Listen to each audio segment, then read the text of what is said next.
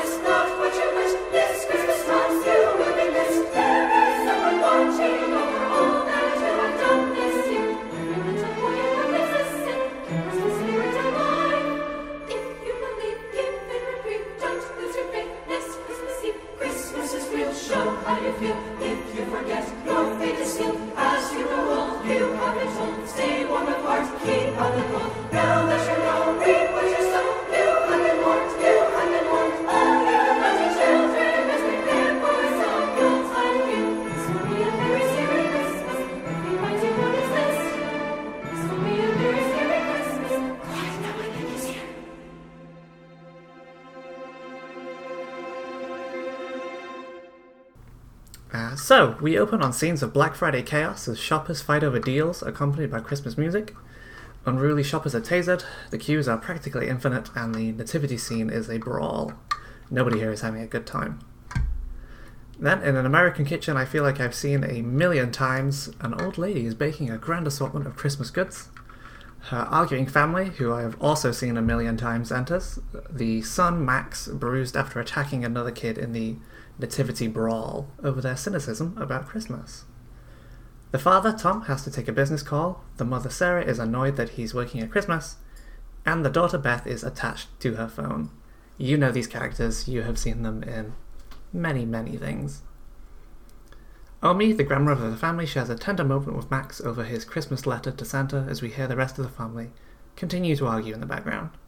So they continue talking about the nature of Christmas a while, Omi speaking German throughout this while Max replies in English. We get subtitles for her here, but not later. She mentions believing in an old Saint Nick.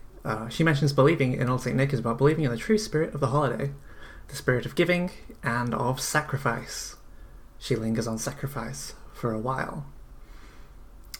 Up in her bedroom, Beth chats away to what is assumedly her stoner boyfriend on her laptop, and then the house begins to comedically shake as some large vehicle shows up outside.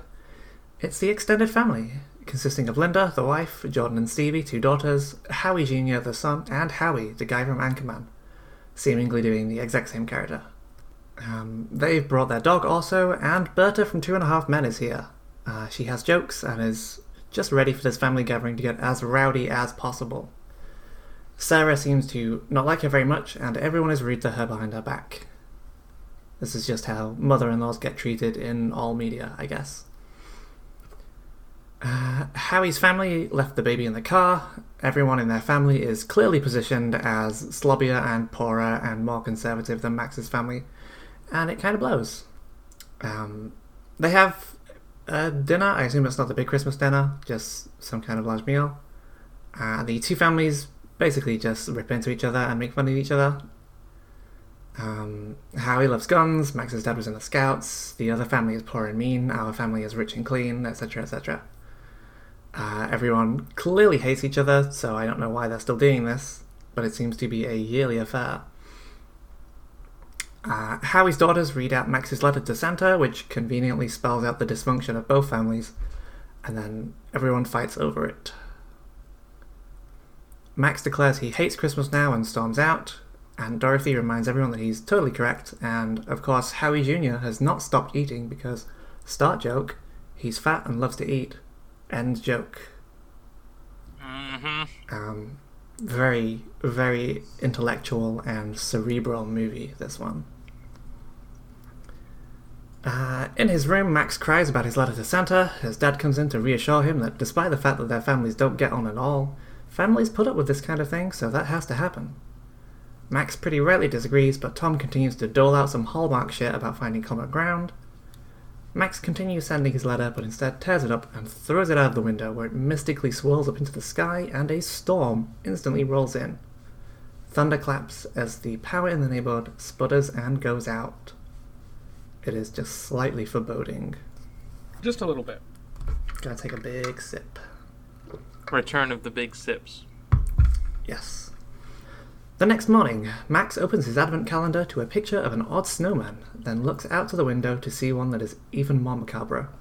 We learn that a strange blizzard has arrived overnight, and Sarah muses about how they're going to survive Christmas without electricity or heat.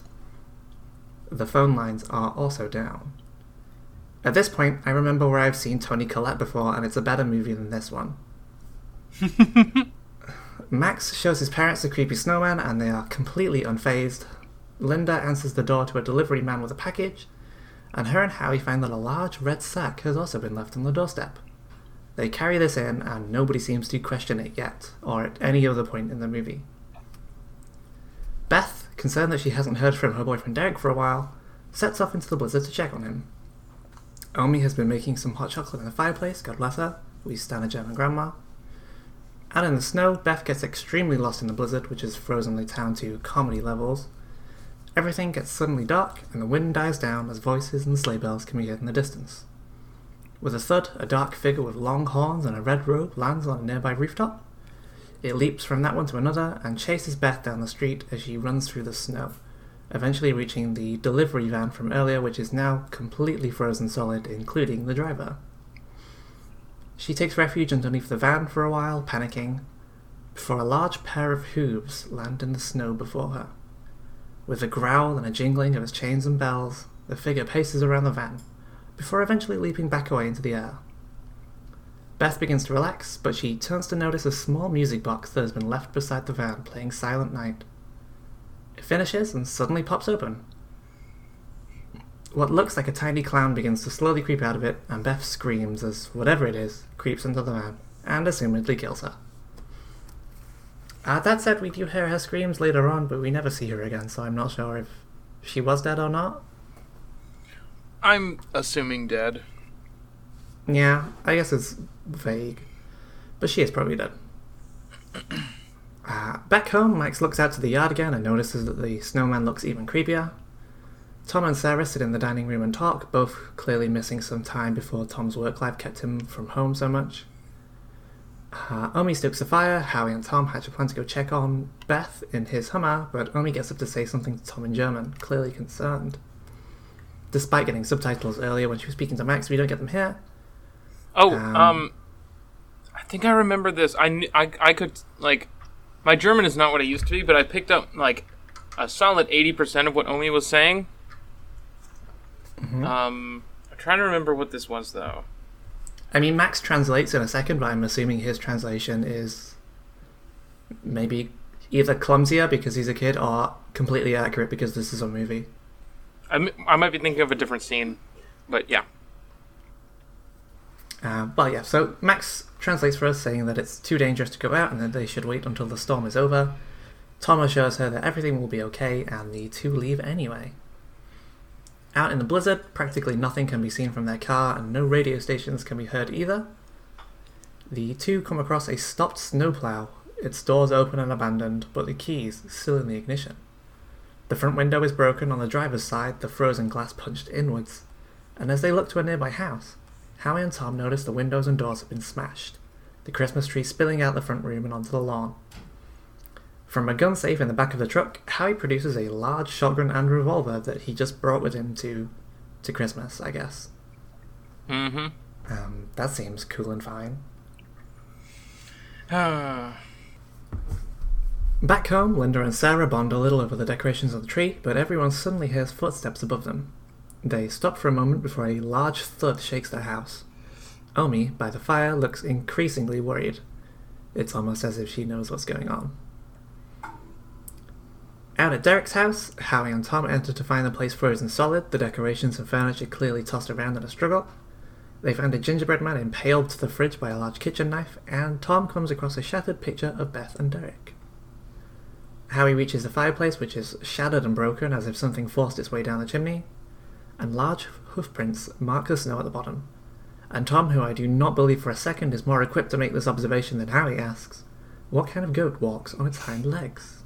Black Phillip. Next question. Yeah, fair. I did not think of that.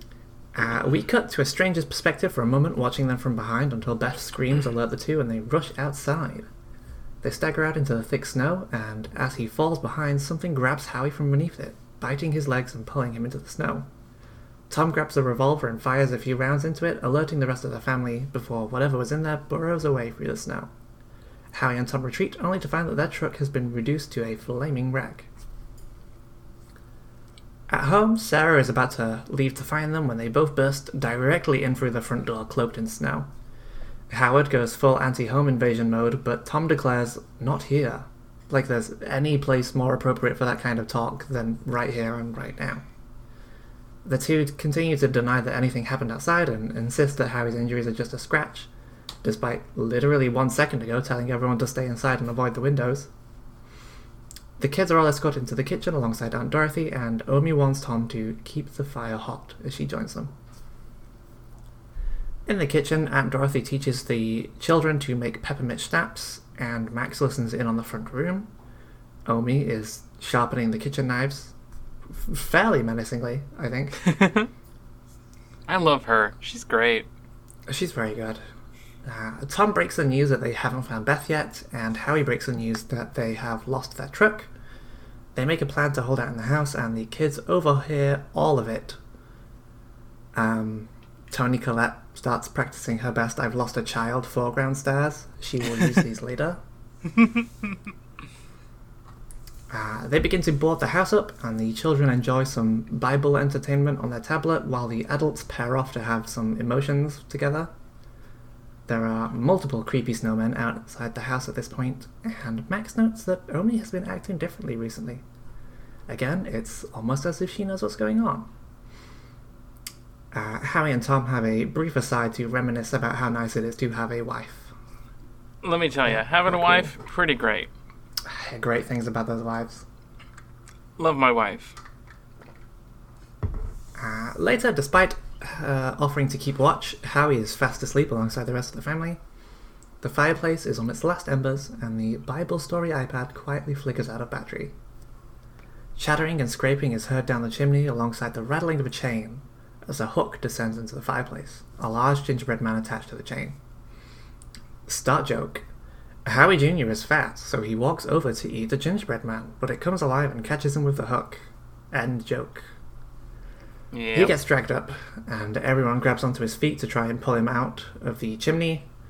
Very kind of Willy Wonka-esque setup here. Yeah. A smouldering log bounces out of the fireplace and onto the Christmas tree, which immediately bursts into flames. Toni Collette sees the living gingerbread man and shrieks, her life clearly threatened by this tiny sweet boy.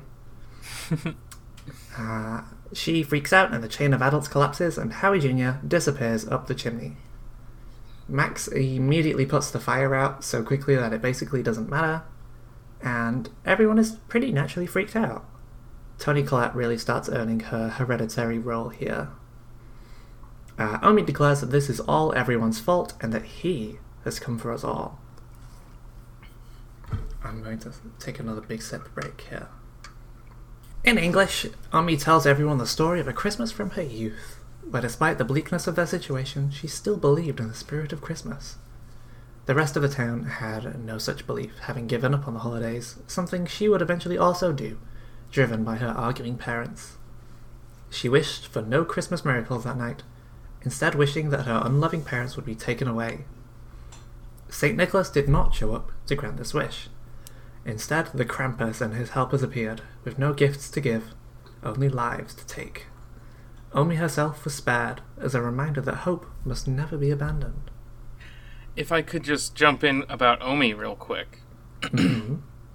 I did remember what line I heard in this movie that wasn't subtitled. I'm pretty sure at some point she gives the dad some hot chocolate and says hot chocolate makes everything better or something like that. But nice. Also this story is like animated. Yeah, it's really strange. Nothing else in the movie is done like this, but this entire story is fully animated. And it's also like the best part of the movie. Yeah, in my opinion. None of the people or the bad jokes are in it. Yeah, there's no jokes, which, to be fair, you could make the argument that there are no jokes during the rest of the movie, but I'd accept that argument. Nobody is trying to make jokes, and it's just got this... It's kind of like how the animated section of Harry Potter and the Deathly Hallows Part 1 is the best part of Harry Potter movies. Yeah, it's quite nice and meaningful. And in, immediate whiplash, we jump back to the real family as Howie calls the story senile horseshit, accuses the family of inaction, and gets up to face whatever is out there in the snow attacking them. Everyone obviously pleads for him not to do this because it's immensely foolish. And he opens the door to the howling wind and a yard now completely full of creepy snowmen. Creatures cackle and prance in the darkness behind them, and the family returns inside. Max asks his father what they should do, and he replies, they keep the fire hot. The following morning, the other kids are speaking to Omi, and Max has to translate for them.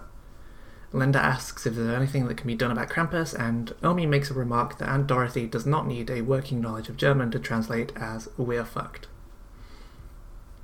In the kitchen, Tom circles some places on a map dramatically. He asks Sarah what she saw in the chimney, but Sarah instead asks if she believes Omi's story, leaving them at an impasse. Curled up with the burning remains of their presents, Linda finds one that is making a strange noise. It is obviously a jack-in-the-box.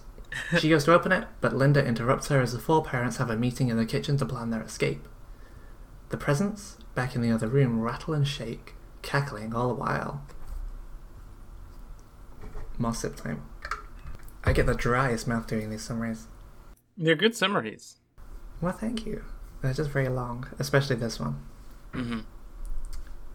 Downstairs, Max watches through the window with his binoculars, briefly spotting Krampus. Jordan and Stevie patrol upstairs in the dark, but hear a voice that is obviously coming from a speaker of some kind. They follow it up into the attic anyway, believing it to be Beth. They scream, and the family heads upstairs after them, Tony Collette grabbing an axe on the way. There are sounds of crashing both upstairs and down, so Tom leads Linda and Tony up to the attic, while Howie heads into the back of the house to investigate. In the frozen attic, none of the children can be seen, but Linda discovers that all the presents are torn, things having torn their way out from the inside. Something suddenly clatters in the dark, and downstairs something shattering can be heard. Howie is briefly menaced by a gingerbread man, and the scene here continues to flick between the kitchen and the attic pretty erratically. This, series of scenes is way too much. They needed to slow down here. Yeah. I mean, I would describe most of this movie as too much. Yeah, there's a reason the summary here is way longer than any of the other movies we've watched. There's too much damn movie. So the upstairs team discovers the jack-in-the-box slowly consuming one of the children, and Tim tries to shoot it but completely misses. This jack-in-the-box may be one of the good parts of the movie. I like this disgusting, huge jack-in-the-box.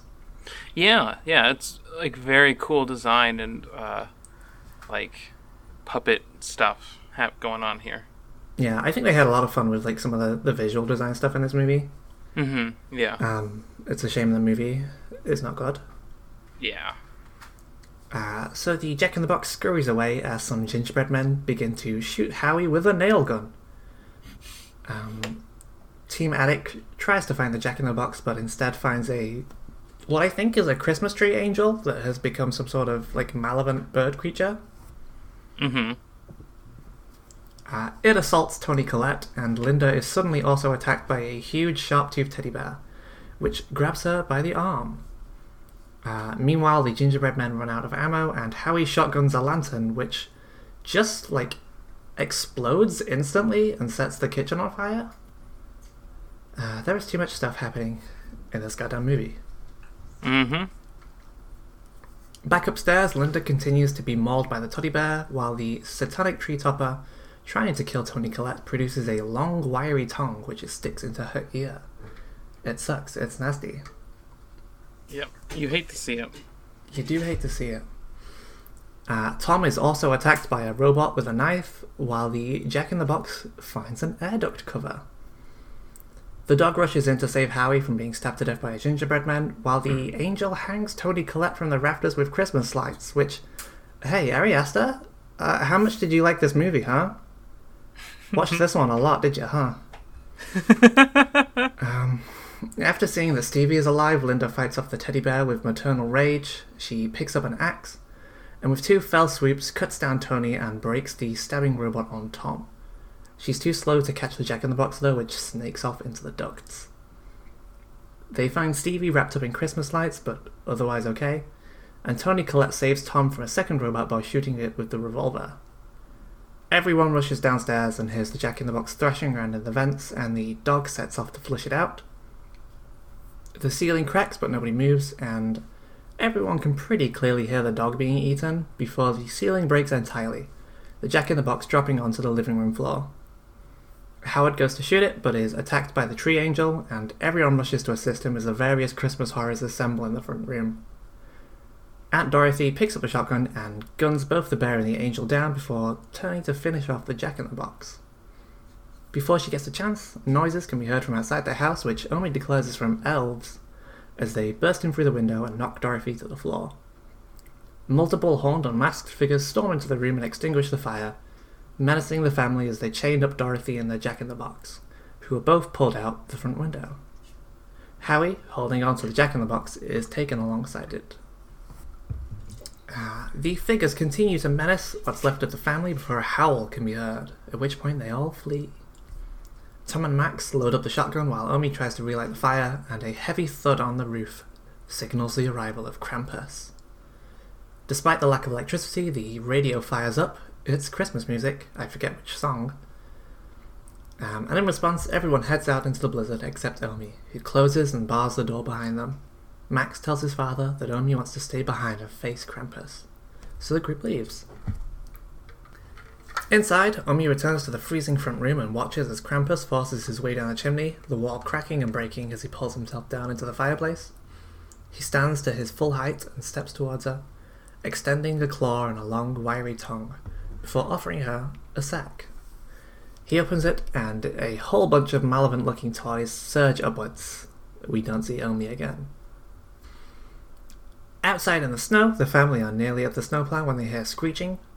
Tom stays at the back of the pack and tries to shotgun whatever is rushing towards them under the snow. He implores Tony and the others to leave without him while he continues to shotgun, firing as Krampus circles him, wasting his shots until he runs dry.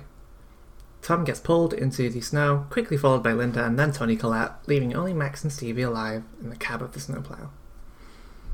They struggle to start the engine as elves jump into the car and drag Stevie out of it, dragging her down into the powder as well. Max rushes out of the snowplow alone as Krampus suddenly descends, landing in front of him. Krampus drops a familiar bell into the snow, wrapped in the shreds of Max's letter to Santa.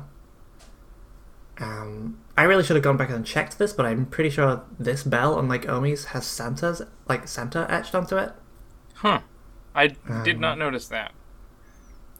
I should probably have rechecked that before we started recording, but whatever. I'm 75% sure this one said Santa on it. Remember, if we are ever wrong about something, you can send in corrections to corrections@giantbomb.com, and I'm sure they'll make it to us. Yeah, I think it's because it was, like, the letter to Santa, and I was like, hey kid, like, Santa fucking delivered, here you go. So Max stumbles off after Stevie and finds the elves lashing her to a monstrous sleigh, whereupon he calls Krampus an asshole and demands to take back his wish. All throughout this section, the frame rate of the movie is really weird. I don't know if... Was this on the copy you watched as well? No, I don't think so. Weird. I was watching it on Google Play, and the frame rate was very strange from, like, here to most of, like, towards the end of the movie. I don't remember anything weird about that, but I was definitely also watching it on Google Play, so maybe I just didn't notice. Yeah, maybe I was just seeing something that isn't there. So he throws the bell back towards Krampus, where it sinks into the snow, which begins as a crack. But then pretty quickly opens into, like, a hellmouth, which pushes itself up through the snow. Krampus and the elves head up to it, seemingly going to throw Stevie in. Max rushes up to confront him, but instead begs that he be taken instead of Stevie. Krampus wipes a tear from Max's face with a long clawed nail, and all fall silent for a moment. Then Krampus and the elves all begin to laugh, and Stevie is tossed into the abyss, Krampus picks Max up by the head and dangles him over the pit, where he once again apologizes. He just wanted Christmas to be like it used to be. He is dropped into the lava, falling in slow motion as the music swells before he wakes up screaming in bed. He has a poster of the famous Rick of Rick and Morty by his bedside, so frankly he deserved to be killed by the spirit of Christmas. Groan. But here we are instead. He looks out the window to find the neighbourhood cloaked in snow but otherwise fine, his advent calendar open all the way except for Christmas Day. He opens the doors to reveal old St. Nick, and hears a chattering of his family downstairs. His wish was taken back, and everyone and everything is back to normal. He remarks to his mother that he had a bad dream, and Omi wishes him Merry Christmas. They have a good time opening presents like a happy family, and the backing music reaches a crescendo as Max opens a small brown present to find a little bell with Krampus etched onto it. Upon seeing this, everyone exchanges looks as memories of the previous few nights return to them. The fireplace flickers, and Santa Claus is coming to town picks up on the radio, as we zoom out through the house's front window and through the glass of a snow globe, then further through a dingy workshop full of snow globes, toys and candles. The elves and monstrous toys all jump at the screen for one final, completely unnecessary jump scare. And that's Krampus.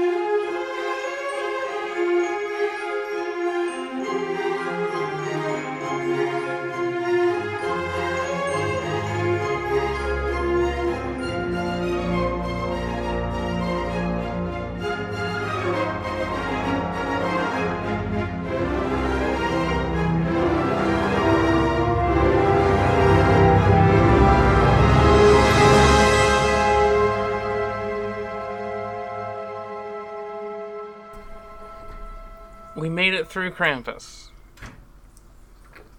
Curse this movie for making me summarize it so much. This one was kind of a stinker. You really put more effort into summarizing this movie than the people writing it did when writing it. Yeah, I think this might be longer than the script, maybe. I definitely think the highlights of this movie, if any, are in like a lot of the visual design and presentation. I think that stuff is pretty fun. Highlights for me, right off the bat, are 1, that animated segment, 2, German grandma, love a German grandma, love my German grandma. She doesn't listen to my podcast because she doesn't know what a podcast is, but, you know. 3, when Krampus comes down the chimney and the radio start playing Santa Claus is Coming to Town, that's pretty good. I like that. Yeah, that rocks. The design for Krampus in this movie is real good. How it's just like this weird facsimile of Santa that's clearly on top of like a weird goat monster. Almost like Christmas itself is constructed on top of weird, like, older traditions, and I'm being dragged off screen by a hook. Well, I mean, that's kind of the point of this movie to some degree, right? Because in her story, Omi does say that instead of Saint Nick, it was like an older spirit. I don't know if it is directly commenting on that, but I guess it's in the ballpark. Like, this movie does open with the whole Black Friday thing. Yeah. I worked retail for a couple Black Fridays. That was when I worked at Toys R Us, and one of those years I did work from Black Friday to Christmas night. Every day in between that space of time, and I don't remember any of it except playing Assassin's Creed 3 on my Wii U in bed between shifts. Hell yeah. Yeah, the Black Friday stuff is always like so alien to me. Like even I cannot imagine wanting to go outside, honestly. Like I mentioned before, I went out to the Christmas markets recently, and that was maybe like the most packed I've seen the city I live in like recently. Mm-hmm. And, like, that was not anything like the Black Friday sequence in this. Yeah. I guess, like, it's also tied up in Thanksgiving is not a holiday that I really celebrate that much, so I just... True. It kind of let Black Friday pass me by a lot of the time. It's also just not a holiday. Yeah. Weird, that. Yeah, weird. Cultures. Damn, Countries. Cultures be different. I know I joked about it multiple times, but it is fucking weird to me how much this movie has in common with Hereditary. Like, it's very strange. Like, Toni Collette's character is super similar. The scene in the attic is very similar to a scene in Hereditary that fucking haunts me. A lot of the stuff with Howie Jr., not like the joke stuff, but just the general characterization of Howie Jr. reminds me a lot of another character in Hereditary. It's weird. At some point, we will do a Hereditary episode, I'm sure. I think you already promised that, right? Yes, we will definitely do it at some point. I'm not sure when. I need to be ready to rewatch Hereditary. Yeah, fair.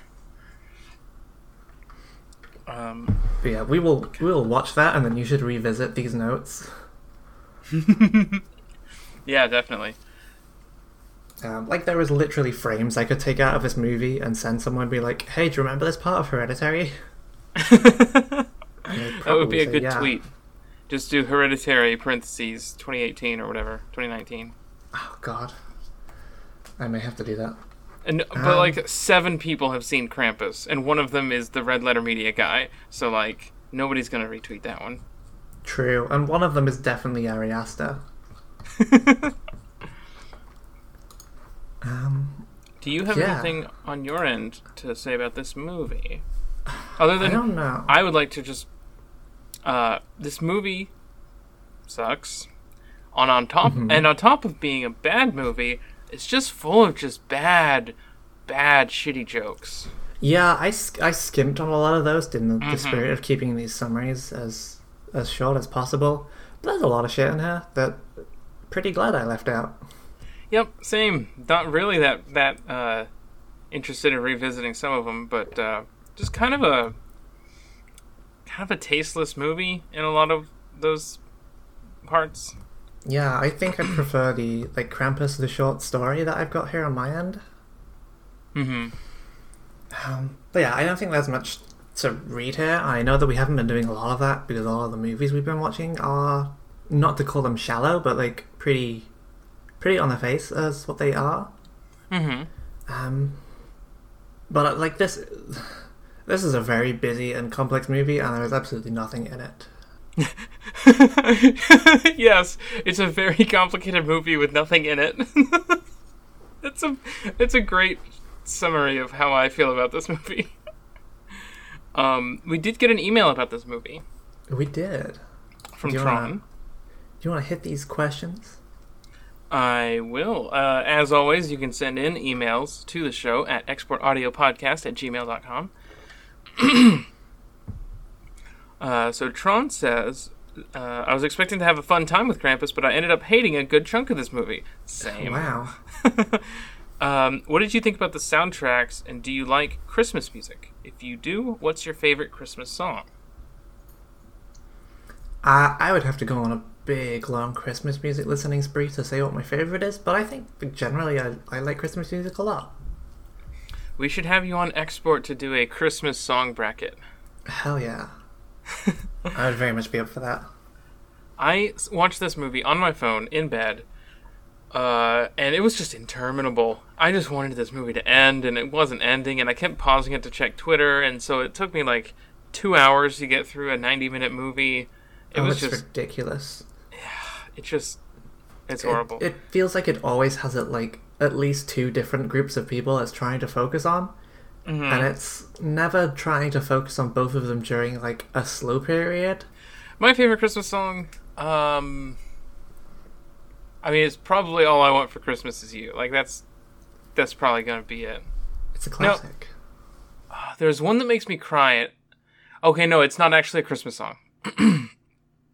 The one that makes me cry is the song that they did sing in the Sense8 Christmas special, but it is not itself a Christmas song. So it's like Die Hard. Yeah, Die Hard also makes me cry, but it's not a Christmas song. Yeah, I thought so. Were you annoyed at all by how class was depicted in this movie? I really hated that the poor family were just conservative rednecks. Yeah. Yeah. Yeah. Like, there's a way of doing this where it, like,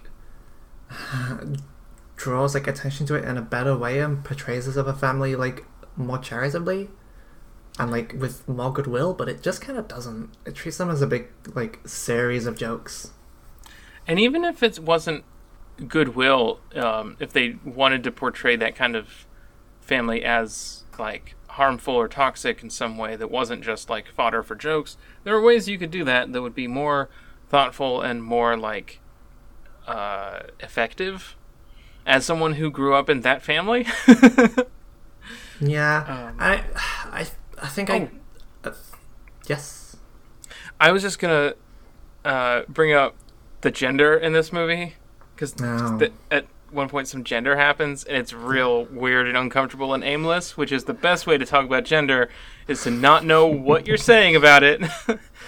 But yeah, what were you saying? I was gonna say, like, a lot of Christmas stuff does this divide. It goes into, like, the caring for the less fortunate, but it tends to, like, do it better than this. Yeah, like you get your Christmas Carol divide. Yeah, like, the only time it's brought up in this movie, like, directly, is in Max's Christmas letter, where it is fairly offhand, but it's just like, oh, I wish Howie and Linda's family had it a little easier or something. And it's real uncomfortable for the whole family at the table and is never mentioned ever again. Yep. Who's your favorite character in this movie? Ooh, I gotta stand Omi.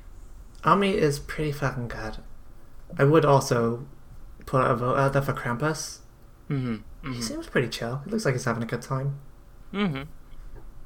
He's literally just vibing. Yeah, he's just vibing. What did you all think about the monster designs in this movie? Who was your favorite monster in this movie? I think Krampus. I think Krampus is my fave.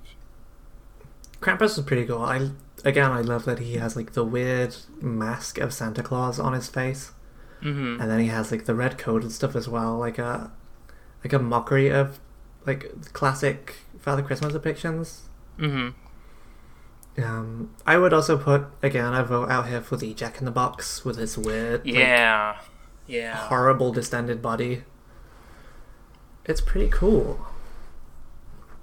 Horrible distended body is pretty cool. Briar, 2019.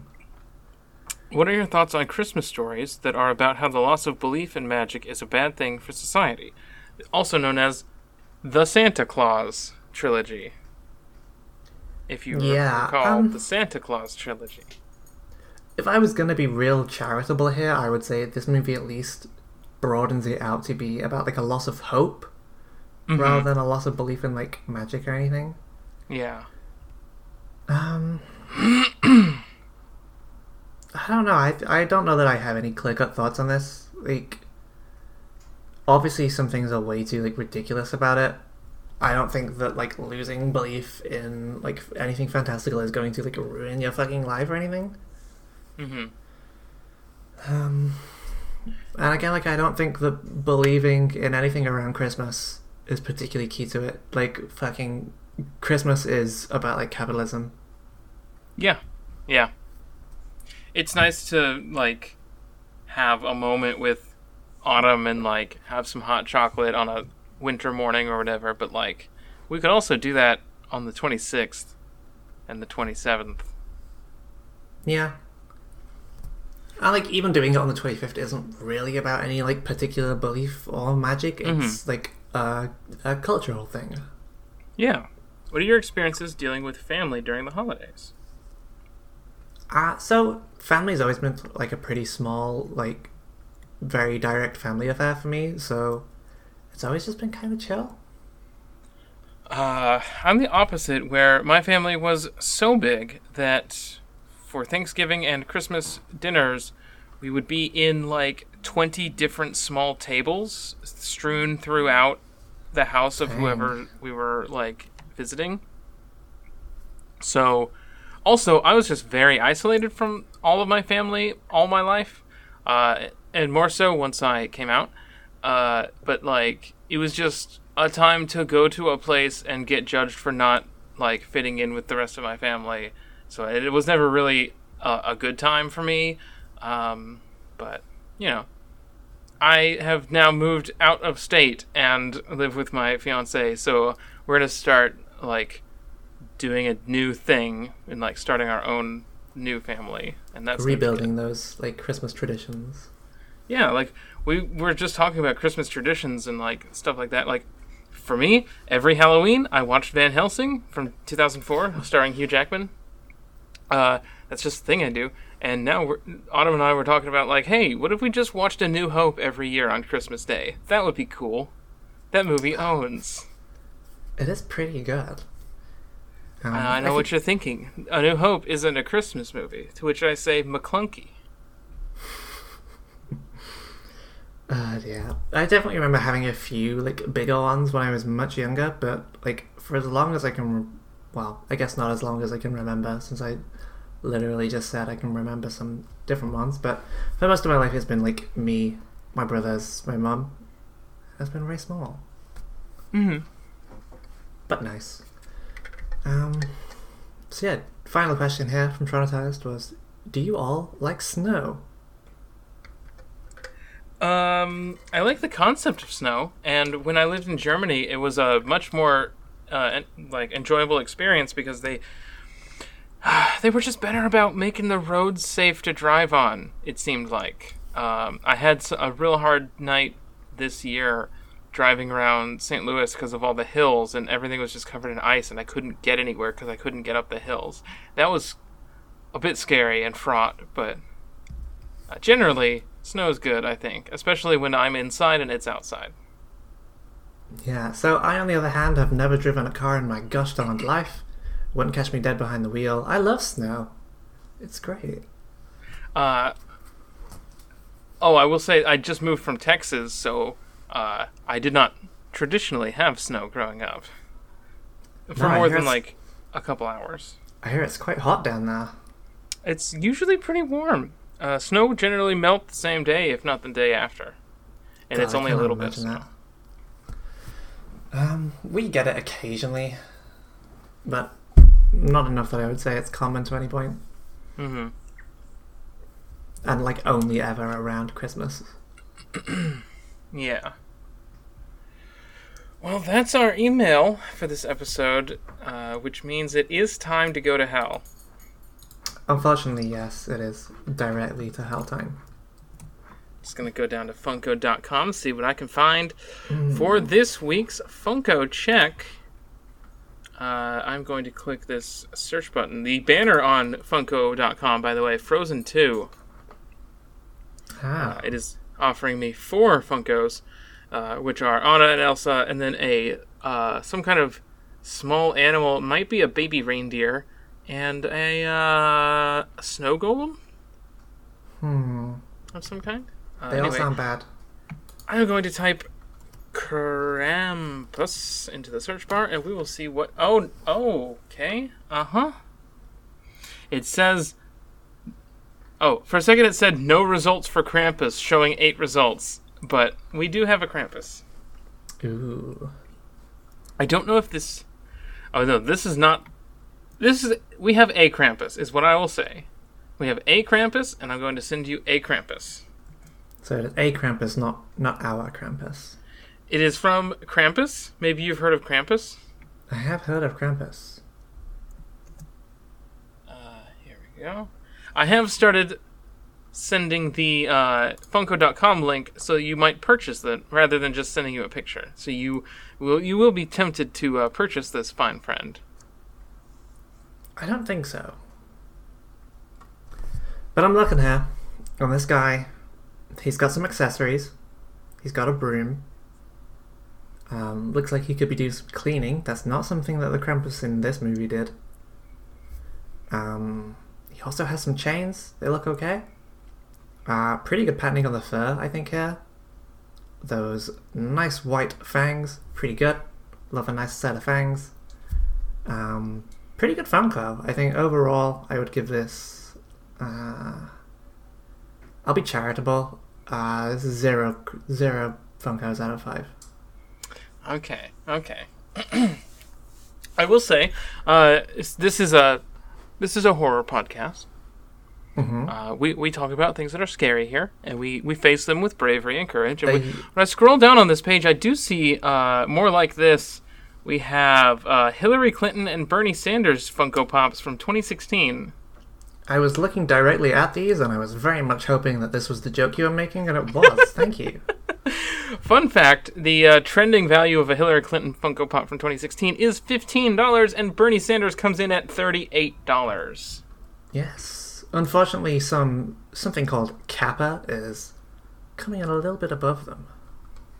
Yes, Kappa, listed as public domain, is $55. This might just be... Oh, it is just a Kappa. It is just a Kappa. But like gold. Yeah. Oh, let's check the Ruth Bader Ginsburg Funko, see how valuable that one is. No price Insufficient down on that data for trending value. Damn.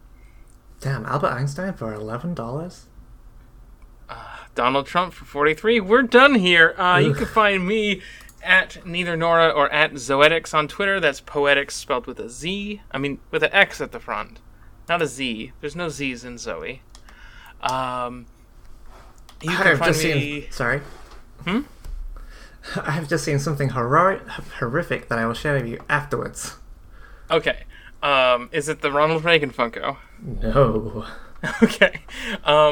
Anyway, you can also find my writing at medium.com/@NoraFBlake. I've been writing a bunch of games recently, and I think some of it's good, so maybe check it out. You can find me and links to all the stuff I do on Twitter at Wergazelle. And as always, you can support this show if you go to exportaud.io or patreon.com/exportaudio. Lots of podcasts on there. Give us your money. We need it. Thanks. It is the time of the year to be charitable. It is Christmas. It is the season to be fucking jolly. Hell yeah. So, I believe time is up for the Cower Hour. Everyone can join us next time as we are watching Black Christmas. I am not sure which version. I believe there are 3 of them. We will have to decide that at some point. M recommended this, and so I assume that the oldest version available is the one that they mean. Fair enough. So, we'll probably be watching that next time then. But until then, good night. Good night.